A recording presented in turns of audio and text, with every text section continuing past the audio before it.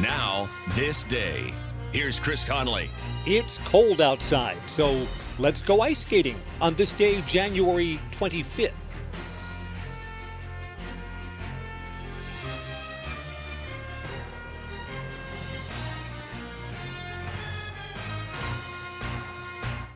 The Library of Congress invites you to visit the revamped Veterans History Project website, where first-hand accounts shared by U.S. military veterans are accessible to the public.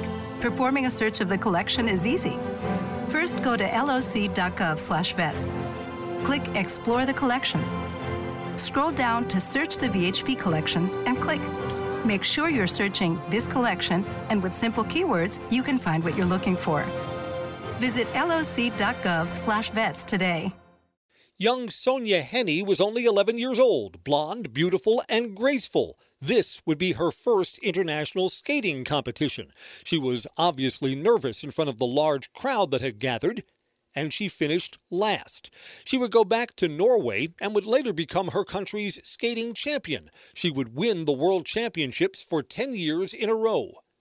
Gillis Grafström from Sweden was the best-known male skating champion in the world.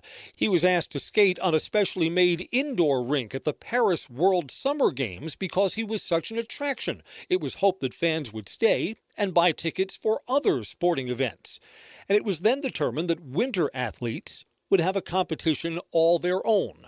The first Winter Olympics, held in Mont Blanc, France, opened on this day, January 25th, 1924.